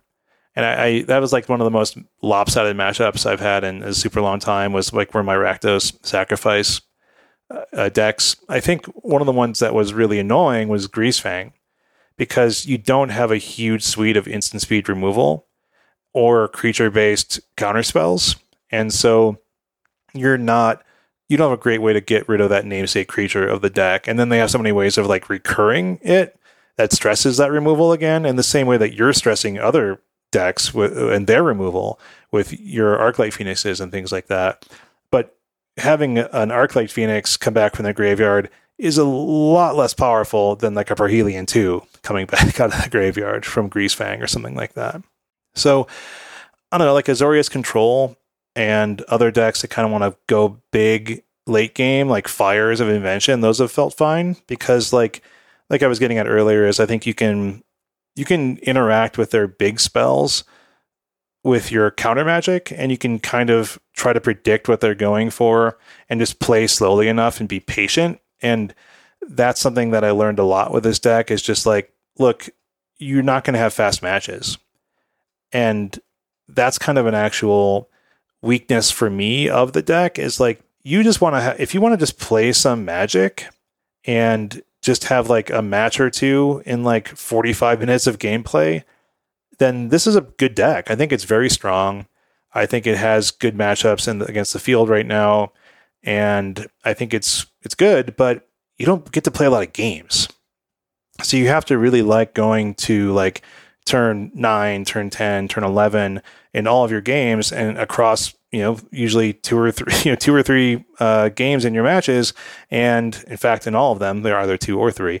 So then you have to enjoy that, and you have to want to play slow, thoughtful, methodical, take over the end game, inevitability style decks. And that's not typically my go-to. Like, I prefer more proactive. I prefer to ask more direct questions. I prefer to have creatures that are doing something perhaps a bit more interesting than just sort of cycling through my deck or just being really big, like a Crackling Drake. But winning's also fun. It's interesting. It's a different take, because, in the formats where you have access to Faithless Looting, like Historic, you can get kind of aggro with this. Exactly. You just can't do it. You're not putting like 2 Phoenixes down on turn 4 or anything like that. And even in Pioneer, where you have access to Temporal Trespass with Galvanic Iteration to be able to do like some really wild, like, hey, I'm going to bring my Phoenixes back and then I'm going to have 3 turns in a row, it still can feel kind of aggro combo-y, like spell space combo there. So it's interesting to hear that Explorer is pretty good. It's pretty good in Explorer still, even without all the tools that it has access to, because it's still a strong card, a strong payoff. It's got good supporting cast, and so I don't always feel like Phoenix is like a grindy deck. You know what I mean? But it definitely can be that, and so it's interesting to see it be that in this format right now at this moment. Yeah, I mean, I really feel like almost all my matches felt like grind fests. Just like a lot of I'm going to stick a Crackling Drake and kill you, because we petered out to that point, and then I held up some counter magic in case you tried to remove it or cast something huge or anything like that. So yeah, I think long story short, I'm going to keep playing this, but it's almost like I want to find something that's a little bit faster. just to get a few more matches in, like to feel like I'm accomplishing something. Like it's hard. Yeah. It's hard to like, jump on the phone in bed before going to sleep and being like, I'm going to start one game, and it's like 10:45 or something like that, and like I'm still finishing up game 3 of my match, and it's like, oh god, I wish this just ended. But right, 11:30, you're like, I'm finishing this match. Okay, sorry, wife. I don't know why I started this before dinner. So just concede. It's fine. It's just a ladder. So I mean, this is definitely something I think I'd probably rather play a league with. Like if I was just like, I'm going to do like a high value experience and maybe just find something that's like slightly more aggressive if I really do feel like laddering up to diamond for some reason or something like that. But yeah, it's a cool deck. If you have not played a Phoenix deck before, I think this is a cool and fun version of it. I would recommend it for any player, especially one who likes being able to filter through things and find answers and be able to counter a spell now and then. But if not, that's cool. It's not necessarily what I thought I would like, but it's definitely it's been nice to have a little bit of a breakthrough with Izzet Phoenix and Ledger Shredder and things like that. So, and now you finally like all 5 colors of Magic. I would love to hear you say, Shane, or perhaps say you like it, Shane. Say you like all 5 colors. Tell us you like it. I would love to hear you maybe try like the Pioneer Prowess deck from the Sunday Pio Challenge and kind of compare and contrast the two. He played that I played it last week, right? Yeah, I was playing that. It's a great deck. The Prowess deck is way cooler. It's way more aggressive. It's way more Mistyle. I have not played any of the Pioneer Phoenix decks. So I think it's a drastically different feeling deck in terms of pace and spell type and the way that it plays. So, but yeah, I'm gonna play it again. Don't worry, Stan. I'm playing that Izzet Prowess deck. I almost have it's almost all built. My full art pathways came today. Our master plan of finally being a show that's only about Izzet decks or Izzet adjacent decks is one step closer. Time to rename the pod. The Izzet adjacency. Is it good? Is it terrible? Well, fun. Dave, do you have a deck to talk about? A deck of cards playing with my kids at the picnic table at the campground. Played a lot of Sushi Go this weekend at really? the campground. Yeah. Are your kids good at that? No, they can't draft at all. They're terrible at it. They probably love yelling Sushi Go. Isn't that one of the rules of the game? Like you actually have to yell it. I think it's not like Uno. When you have the chopsticks, it says you're supposed to yell it. Yes. I haven't had a chance to play any Magic this week. All right, before we go, guys, can I just crack this pack on Mike? I've been holding it for like 6 hours. Is that a collector's pack? It's a set. Boring. I just don't. I can't not buy booster packs. It's my greatest weakness. I hate buying draft boosters. Where are you finding them anymore? Like, where do you go that has boosters? Do you shop at Target? In this case, I went to that new LGS that I was talking about. Oh yeah, recently. I wish I had one of those around the corner with the $20 Pioneer decks. When I took my little afternoon skate in the sun. David, my Target does not have like any card game products anymore. Oh wow, it's really annoying. See what we got? We got a Gold Hound. We got what that next card is. So we got Gold Hound. We got Chrome Cat, a cat and a dog. Cool. Exhibition Magician. Light 'em up. That card did not turn into anything. Freelance Muscle, Rhino Warrior. Okay. Dave's nickname. Cleanup Crew. This could be a good hit for Winota. 6/6 Human Citizen. Dive down citizen. Destroy Artifact Enchantment. Blah, blah, blah. Stimulus Package. Love those, but not in Magic, just in real life. My art card is Rakish Revelers. Ooh. Rakish. Yeah, rakish is the word. Yeah. Whatever. That's my that other mana art fixing card one. is Corpse Appraiser. Good corpse. I think my first 3 out of 5 rare stars. My first rare. You can slap 4 or 5 other bodies in this corpse. All right, my first rare, assuming I have more, Black Market Tycoon. Whiff.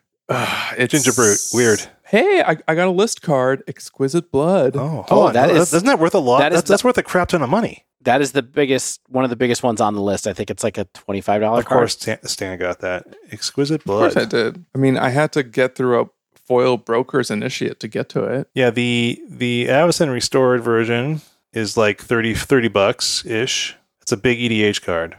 Yeah, there you go. You made your pack worth it. Heck yeah. This is why I tell the listeners, always buy packs. Well, that wraps up this week's show. If you haven't yet, make sure you subscribe to our podcast so you get the latest episodes as soon as they come out. And if you use Apple Podcasts, please leave us a rating and review.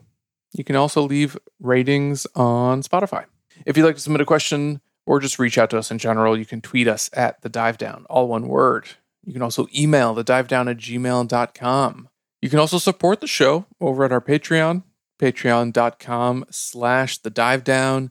Get in there. Shout out to ManaTraders for sponsoring The Dive Down. You sign up for ManaTraders using promo code TheDiveDown15, all one word.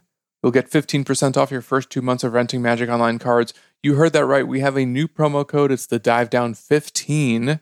Unfortunately, that means we no longer have the same code between ManaTraders and Barrister and Man. The code at Barrister and Man is still TheDiveDown2022. Use that to get 15% off your first order of your shaving, grooming, and fragrance products over at Barrister and Man. As always, special thanks to the bands Nowhere and Spaceblood for letting us use their music. And until next week, get out there and buy more booster packs.